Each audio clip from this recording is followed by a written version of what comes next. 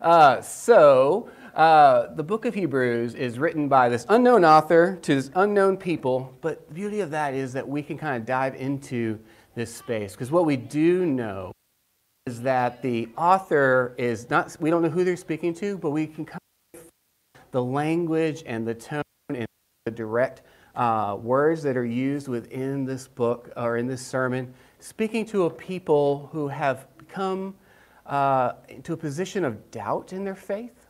They have found the struggles of following Jesus in real persecution in their real time and place to be a challenge, and also in a place where it's a challenge to navigate their lives walking in a different way around their family. There are people starting to whisper to them. So this is the people that he's speaking to today. But we come to this place in any sermon. We have the introduction, you kind of like the preacher is bringing around to what we're going to be kind of talking about, presenting. That's what we've been doing the last few weeks. But today, we're kind of getting into what we call the meat of the sermon. We're getting into this big chunk of Scripture. We're actually going to be walking through chapters 4 through 10. Don't worry, we're not going to read all that. But this is that place where this preacher is really presenting something very serious and very real. And today we're going to be walking in some very theologically dense places, and I want you to bear with me with them as much as I can without becoming like a lecture, and we'll just kind of come bring it down to a place where we can understand and walk through that space.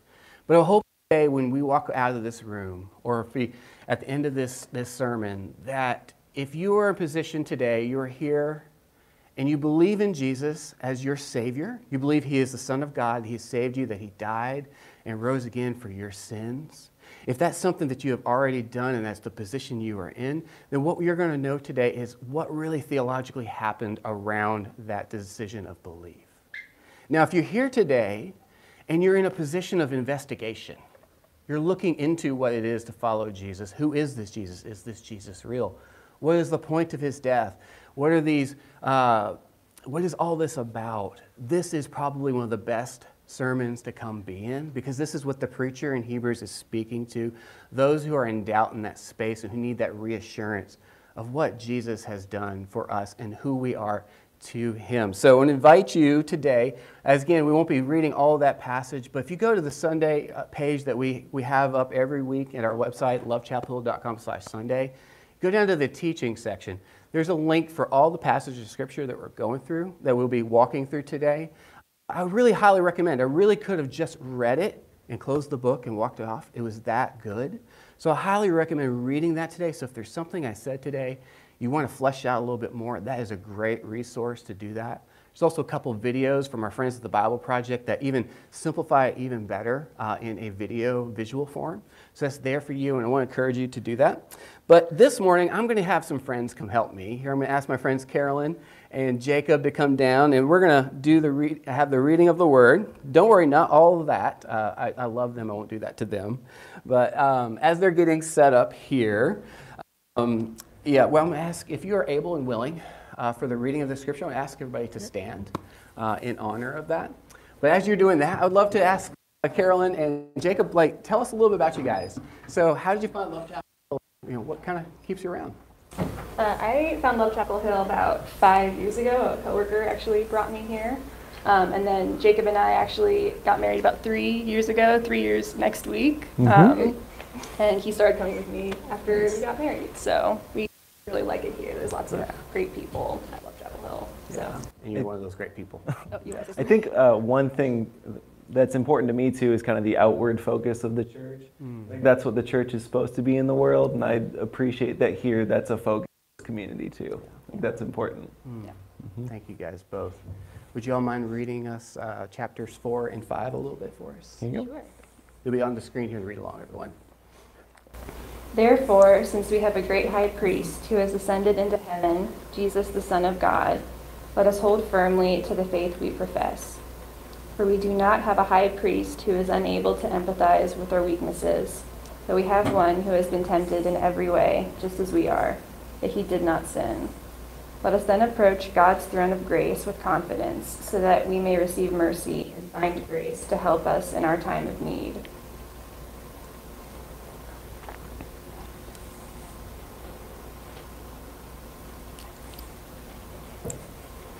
Every high priest is selected from among the people and is appointed to represent the people in matters related to God, to offer gifts and sacrifices for sins. He is able to deal gently with those who are ignorant and are going astray, since he himself is subject to weakness. This is why he has to offer sacrifices for his own sins, as well as for the sins of the people. And no one takes this honor on himself, but he is called by God, just as Aaron was.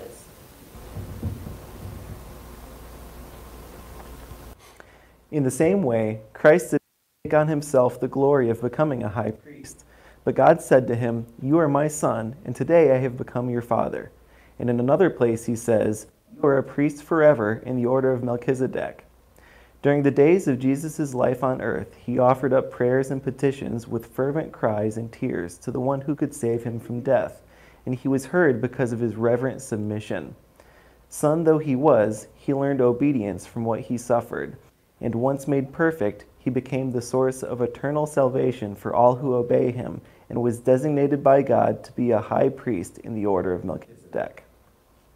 Thank you guys so much. Let's give them a hand, y'all. Yes. Yes, so good. You guys can go and have a seat.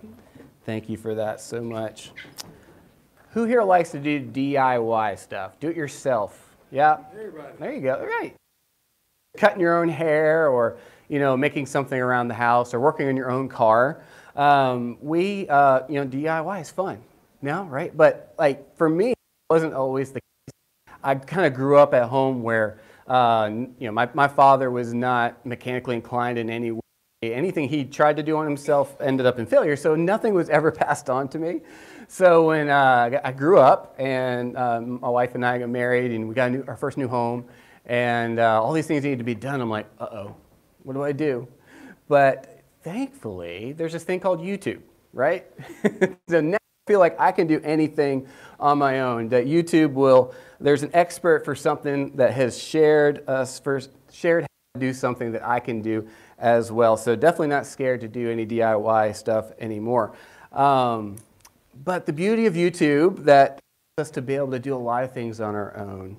But there are some times that we absolutely, no matter what, we cannot do on our own.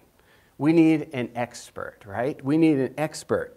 If we need to have heart surgery, that's probably not a good DIY situation, right? You need a heart surgeon trained in that field, that has become an expert in that space to work on us. Or if our car breaks down, we may be able to put our own gas in, we may be able to drive it. Maybe you're really inclined, you can change your own oil. But if it stops running, we need a mechanic, somebody who can fix the problem and actually replace the parts. We need an expert.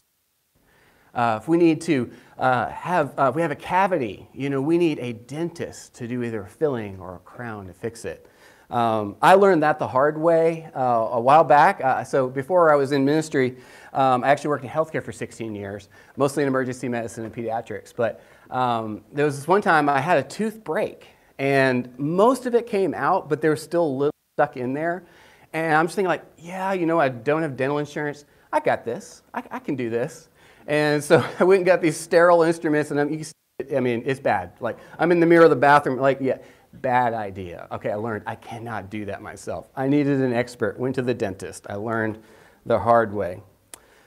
But think about it this way. The greatest needs we have need the greatest experts. This is important in our culture. If you need to have brain surgery, or you have cancer, or you have something very big, something huge in your life, you go not just to a doctor, but you ask, are you the best doctor? I've seen many people who say, I've got this very rare illness, but thankfully, I have the leading expert in all of North Carolina or all of the world. You got to add that detail, because really, the best we can do is the best of the best.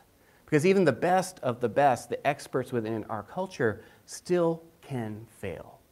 The idea is we hope that the percentages that they fail the least, but the potential is always there, because no expert within this world is ever perfect. So what do we do when we have the biggest need and the only solution is perfection? It's hard to find. It's not possible. So our friend, the preacher, whether it was a man or woman in Hebrews, has presented a solution of what Jesus is and who he is to us. And he is the perfection that we need. So he calls Jesus, as our friends Carolyn Jacob read, he calls Jesus this high priest. What does that even mean? Unless, at least in our culture here of Love Chapel Hill, I'm not a priest, just Allison's not a priest. We don't have priests here. If you are a Catholic or come from a Catholic background, you probably would have heard that term much more, and that's okay. But the priest that the author in Hebrews is talking about is a different kind of priest. It's a very unique space within that time and culture. But what he does say about Jesus in this space, and as we read in chapter 4, that he has come to this world he was a priest, but he came to this world as one of us. God, the creator, the author of life, coming down to earth as fully human, fully man, fully God. And in this space, he's able to be our priest among us and understand us. He empathizes with us as he professes. But he is this priest. Okay, so what is a priest? We may not really fully connect. So essentially, he says in chapter 5, verse 1, he says it's a person that represents the people in matters related to God to offer gifts and sacrifices for sins. So this main responsibility of the priesthood in Old Testament or in even the early first century context in the Jewish culture was to be this mediator between humanity and God. That they would fill in that gap that was created so long ago. As we read all the way back in the very first chapter of Genesis, the very beginning in Scripture, we see that this position of humanity is created with God in this garden, this representation of heaven and earth together in one place in full connection, in perfection. But at some point along the way, humanity is duped and they're deceived and they decide to disobey God and do it their own way. And they make this breaking with God. They break this perfect union. They break this, and what we call is sin. And evil enters the world through mankind into this space. And we start to see that tumble and grow as humanity is cast from the garden. This brokenness, this sin has come in, and God has been wronged by his favorite creation, and everything is broken from it. So now there's this gap between humanity and God. But God, and through his love, instantly says, I'm going to create a way. I'm going to make a perfect way to restore what this is in us. And we start to see this narrative, this story throughout the Old Testament, walking through. We kind of fast forward to Abraham. You've heard that name before if you're new to Christianity. This man that God finds just and holy, and he create the redemptive, that perfect answer to this perfect need, this problem that humanity has, this gap, through your line, through your lineage. This solution is going to come through you. I'm going to build a nation, a people, which ends up becoming Israel, the Israelites. This is the people born from Abraham. And in this story, fast forward again, the Israelites are born and created. They become this nation. And the Lord delivers them out of slavery, out of condemnation. And in this place, as they're wandering the desert, finding this promised land promised to them by their leader Moses, there is these new covenants that are made with God, with the people, to kind of start the process, trying to find that reconciliation, to kind of create those gaps. And the Lord chooses Abraham's brother Aaron to make this what was called a priesthood. That these people, these were the experts of being the people that stood in the gap between God and humanity.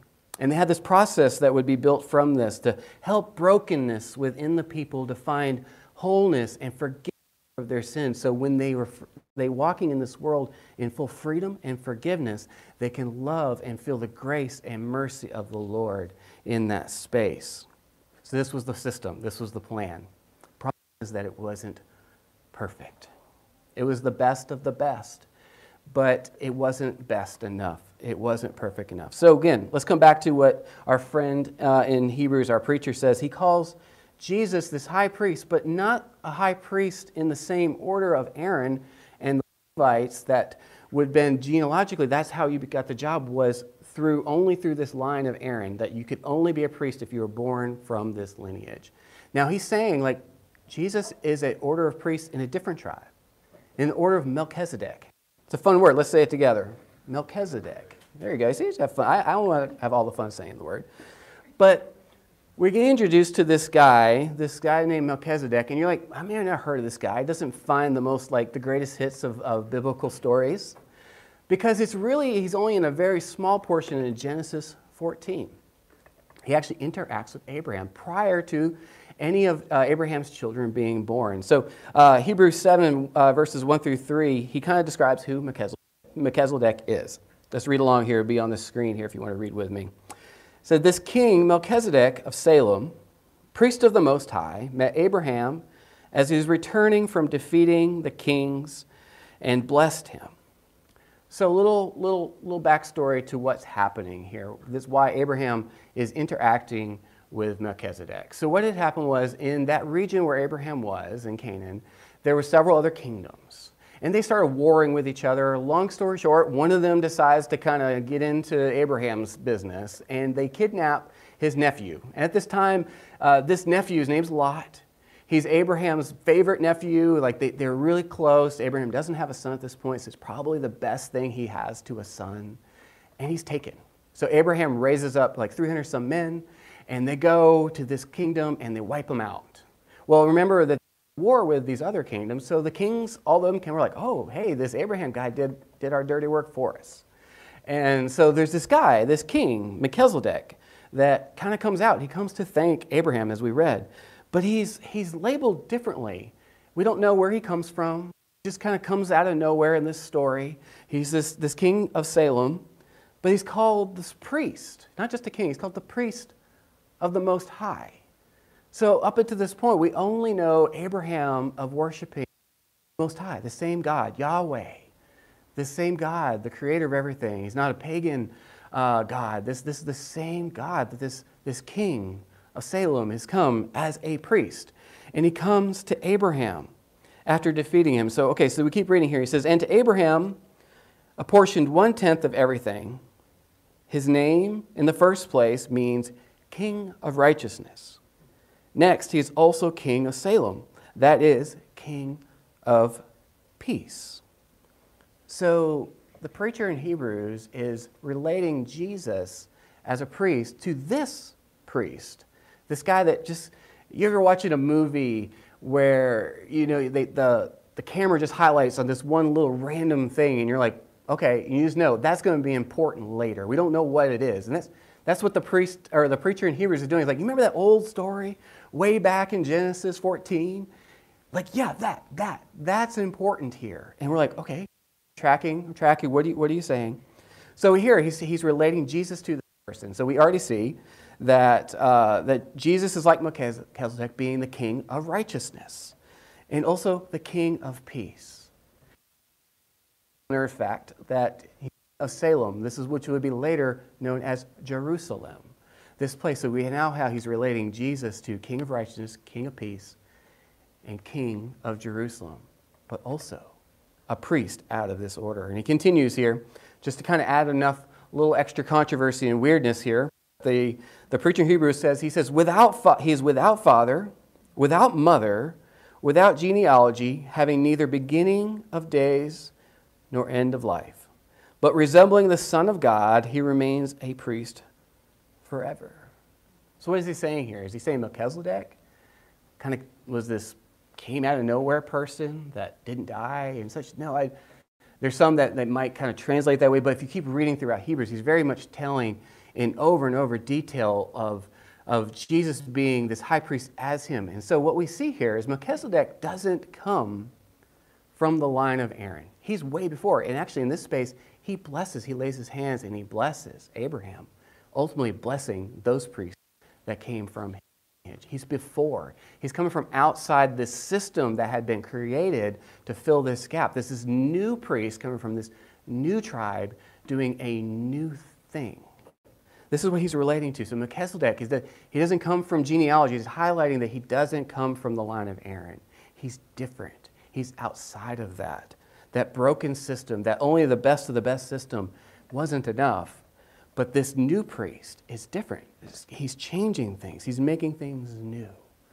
And this is what he's relating him to, that so that we can, Jesus is this high priest, this perfect person stepping out, sinless, person without sin, paying that ultimate price and sacrifice, laying down his life on the cross for our sins and our atonement, and releasing us in our purification and love and forgiveness that we can live today. This is what he's saying that Jesus is. He's in the order of Melchizedek. But we've got to understand, when there's a mediation, there's two sides to that story. You say, yay, Jesus, you're high priest, you did it. That's probably great on your resume. But what does that mean for me? We'll back up a little bit and understand who we are and who we are in this story. Remember, back in this fall, this place where humanity broke that perfect connection with God. And in that, each one of us are born into this world in this place of brokenness and this depravity of needing a Savior to come out of our pain, out of our evil within our hearts. So we need to talk about sin and evil for a second. We're going to try to bring it down just a little bit so it's not too much, but I think you can follow along and let me know. I hope you're doing okay. Catch it up here today. So let's look at evil and sin for a second. Essentially, it's in two ways biblically. One is direct. As an example, let's say I was to steal something from you. I took something of yours. I have now directly wronged you.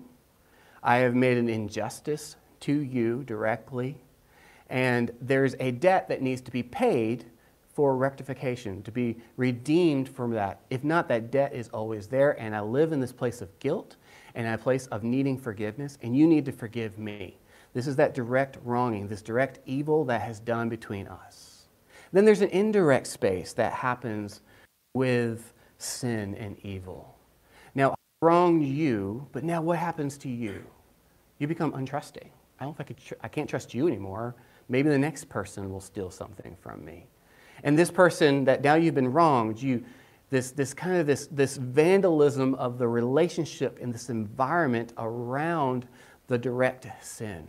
Now you have a person that's broken. That's a person that's been wronged. And then their brokenness may wrong someone else, or they can't trust someone. And this brokenness just spreads throughout the area, and it just infects the entire environment. So this is evil and sin. So this is the problem that has been created as we have gone through our history. It just keeps spreading over and over. Sin, sin, sin, evil, evil, evil. It's so broken, and we need a Savior. We need something to fix it. And a lot of times we come to God and we say, God, why is there so much evil in this world? Why can't you just fix it? Can't you get rid of it?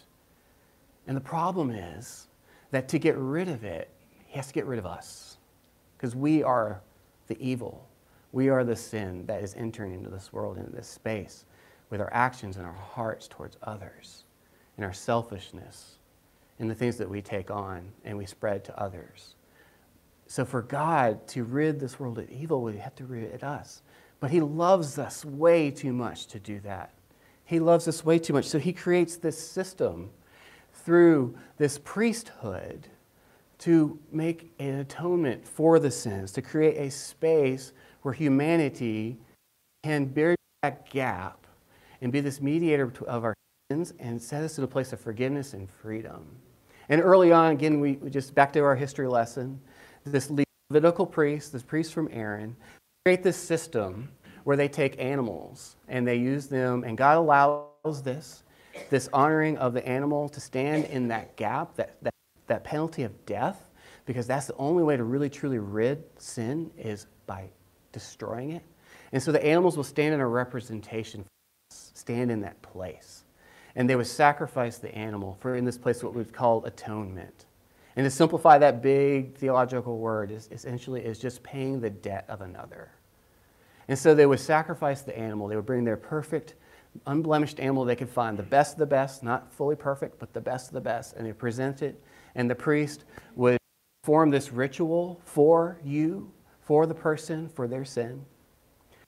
That's the part of atonement for that sin. But then the next step, the priest would take the blood of the animal, and the blood would represent life. And in that, the priest would walk through the temple, which is a representation of heaven, and he would sprinkle the blood in a purification ritual to purify the environment. Remember the indirect sin, to kind of purify that space And this is that called cleansing, this cleansing the area. So this was this simplifying down their process, so a lot more details, and I would love for you to read that. But simplifying the process is the idea of a direct atonement for the sin and a cleansing for the environment around it. This was the system set up by God and with the people and the priests. But the problem was it wasn't perfect.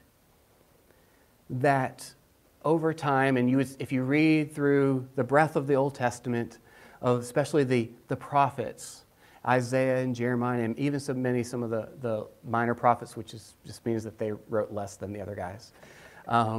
They were speaking into these communities saying, you are missing the point. You're breaking the system here.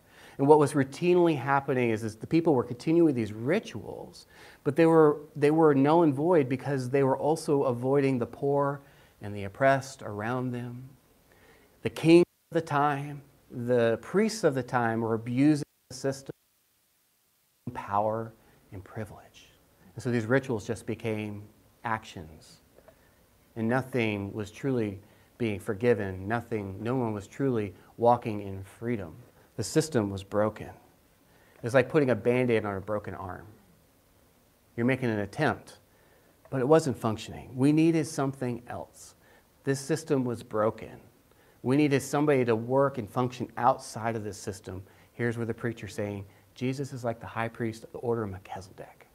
Outside of that broken system, this person that steps out of the story and comes from nowhere, but who never dies, that paid when Jesus walks and he gives of his own life to be sacrificed on that cross and sheds his blood. This atonement, purification happens. It does it once and for all. It's a one and done for all that comes from this place because he never dies. He conquers sin and death through the resurrection. So we celebrate during Sunday morning this place of everything. Our debt has been paid. The gap has been closed for all who accept and take him in.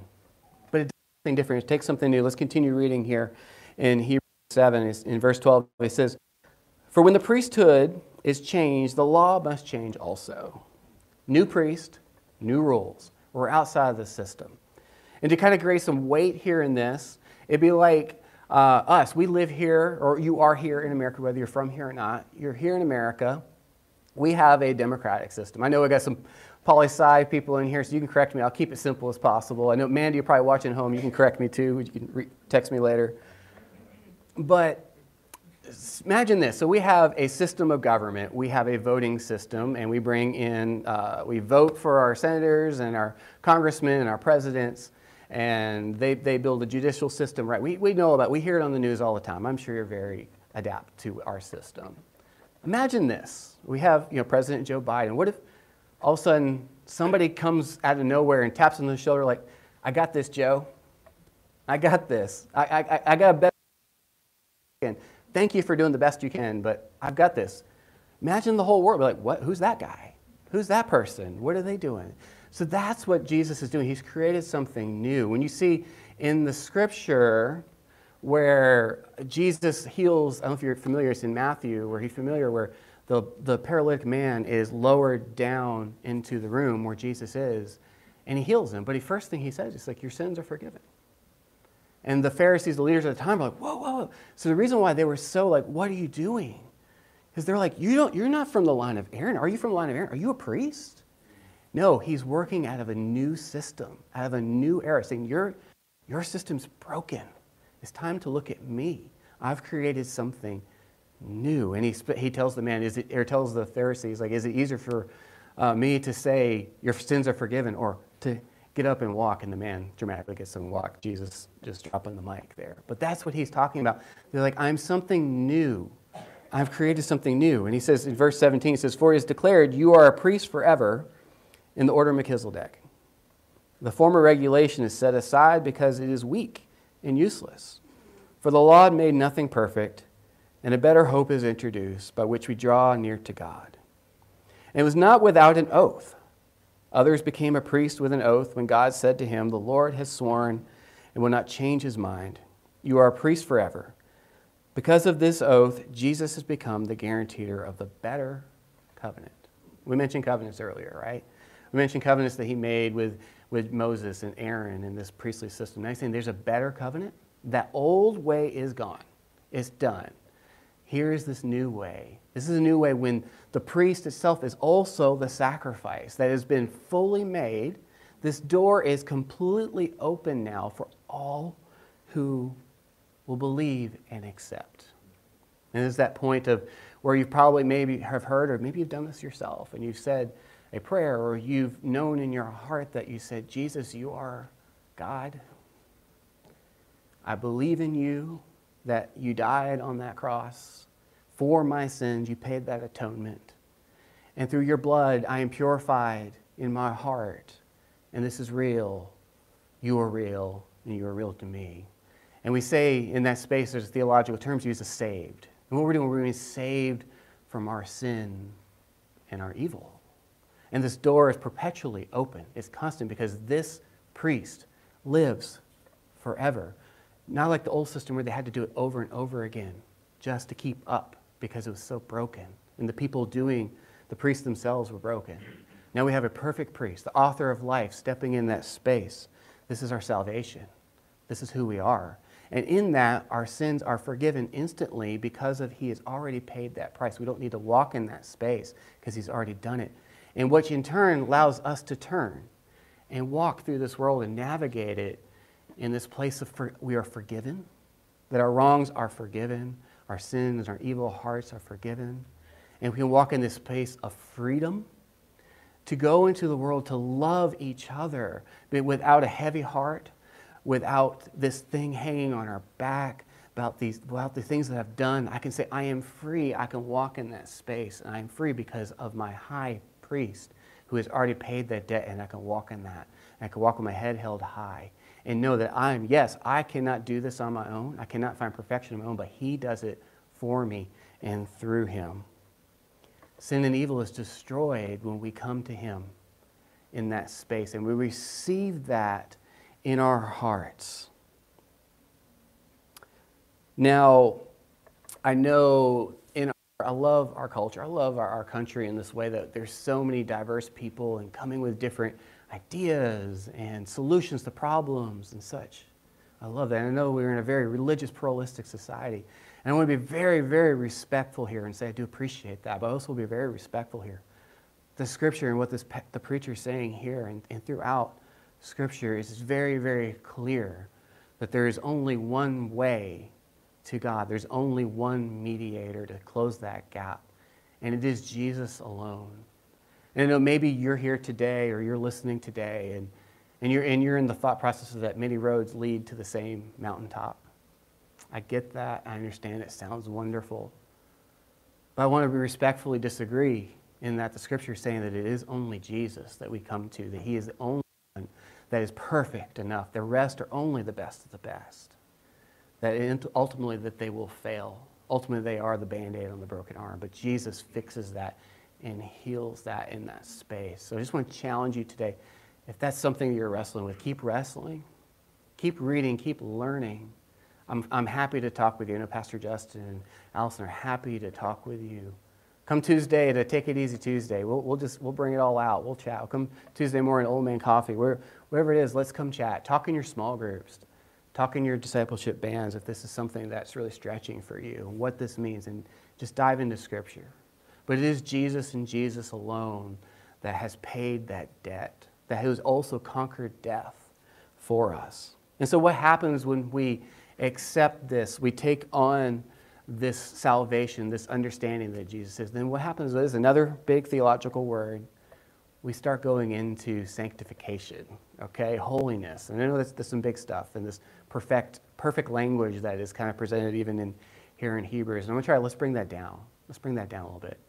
Ultimately, what that means is God starts to work in our hearts because we're working in a blank slate place, a freedom space, where now that the Lord can work within us and starts making us Christ-like. If you want to think of holiness, think of Christ-likeness. Not Christ himself, but Christ-likeness. That we can become like him, that we can navigate this world, interact with each other in this space of love and acceptance and caring. And we can see differently. Just as the old system where people would continue to do the atonement action, but were forgetting the others. We start being sanctified, creating something new in our hearts that we walk and move. And that's a lot of times what we talk about on Sundays and other areas, what the Lord is doing within us, making us Christ-like. But this starts in this position of understanding it is Jesus and Jesus alone. There's our high priest that has paid that price, and we can live in that hope and forgiveness to the world. Now, I understand you may be here today and you're like, I don't feel very broken. I don't feel this. And some days maybe you do very much feel how much evil might be in your heart. But you may be here today and you're not sure about this, and I understand that. Again, coming back to maybe a dental analogy, but not long ago I saw my doctor for dentist for cleaning, and he's like, you've got a cavity up here. I'm like, great. He's like, you want to fix it? Like, yeah, no, I don't really feel it. I'm good. He's like, you may not feel it, but it doesn't change that it's not there. It doesn't change that it's not a need that you have.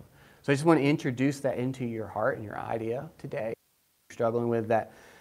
Just because you don't feel it, maybe you don't feel that I need Jesus, doesn't mean that it's not true. I'm going to challenge you to investigate that and work in that. And I promise you, if you walk into that space, I really believe the Lord, the Holy Spirit will work and teach you and grow in that space. Keep investigating. Keep walking in that. So to sum it up, all this great theological talk here today, we are atoned through our high priest. Our debt is paid, okay? We are cleansed and purified within our hearts. Our sins are washed away. We're made whole, we're made new because of the blood of Jesus. And then we are also sanctified. We're made Christ-like through him and through his grace of our sins and who we are. And we can walk in forgiveness and freedom because of Jesus, our high priest. And I hope that you find that encouraging today. And I understand that maybe this was a challenging message to even prepare for, and understand maybe a lot turning in your hearts and your minds. And just keep investigating that. I believe this is maybe just an introduction for you today into this space, or maybe it's a confirmation to what something you've already done. And just like the people that are being spoken to in this sermon, wrestle with this. Turn in this. Look into the Scripture. Talk with someone about it. Let the Holy Spirit continue to do that work in you to understand what Jesus did and why we need him so much. Now, as the old system had these rituals of animal sacrifice and sprinkling, we don't have to do that anymore, right? Gross. Ew, we don't need to do that. Poor animals. Let them live. God has even created grace to them that they don't have to stand in that place anymore. But we can in turn get these wonderful new rituals in Christianity, but they're in celebration of what God has done, standing on his place as the high priest of the sacrifice already done. And one of the first ones is water baptism. And maybe you've done this, or maybe you haven't, or you think about this. But what it does is this place where you say, yes, Lord, I believe in you. You are the Son of God, and I believe in you wholeheartedly. And you've paid the debt for my sins. And now I'm going to represent you. I'm going to step in, and I'm going to go under the water, saying, giving up my old life, giving up my old stuff, and I'm going to raise again just like you did, and live as a new created being in the sanctified place of being Christ-like working within our hearts. That is baptism. And then the next ritual that we come in, it's a celebration, and we do this every week here with the bread and the cup. I'm asking my friends Pixie and AJ to come down and get ready, and Sam maybe to play. But what we do when we take this bread and we symbolize breaking it. We say what? This is in remembrance of Jesus' body broken. This is that atonement, him stepping into that place and allowing our sins and our debts to be paid. So we consume the bread that is in remembrance of our sins already been paid. And then when we take this cup, and we're going to take the bread and you're going to break it off as our servers present it to you. You're going to dip it in the cup. And this blood, this juice here that represents the blood that has cleansed us, that has set us free in our hearts so that we can walk in hope and forgiveness and freedom. So I want to challenge you something a little different today. As Pixie and AJ serve you, one of them will give you the bread, and they'll say, his body broken for you. I want you to know that is your atonement. That is your debt paid. And as you dip into the cup, into the blood, know that this represents the blood that Jesus said in purifying our hearts. And here's the different part. As you take this bread that is soaked with this blood, the juice, actual juice, guys, don't worry, just juice. And you're going to take it to your seat. And I want you, whether you don't have to say it loud, you don't have to do this at all, but I just want to encourage you. When you come back to your seats, and before you put it in your mouth, say to yourself, I am forgiven and I am free. And know that this has truly happened for you. And I encourage you, this is for everyone. Even if you're on the fence and you're trying to figure this out, if you want to participate, this is for you as well. And I hope you can believe those words as you do this today. And know that Christ loves you so much that he has done this for you and has opened door for you. And we do have a gluten-free option here. If someone needs that, that's awesome. But I'm going to invite everyone to come down. If you want to start on this side and come down here to my friends and serve. If you need prayer today, if you have questions, I'll be standing right over here in the corner. Come talk to me. I love to talk with you. But welcome to the cup. Come take it, serve.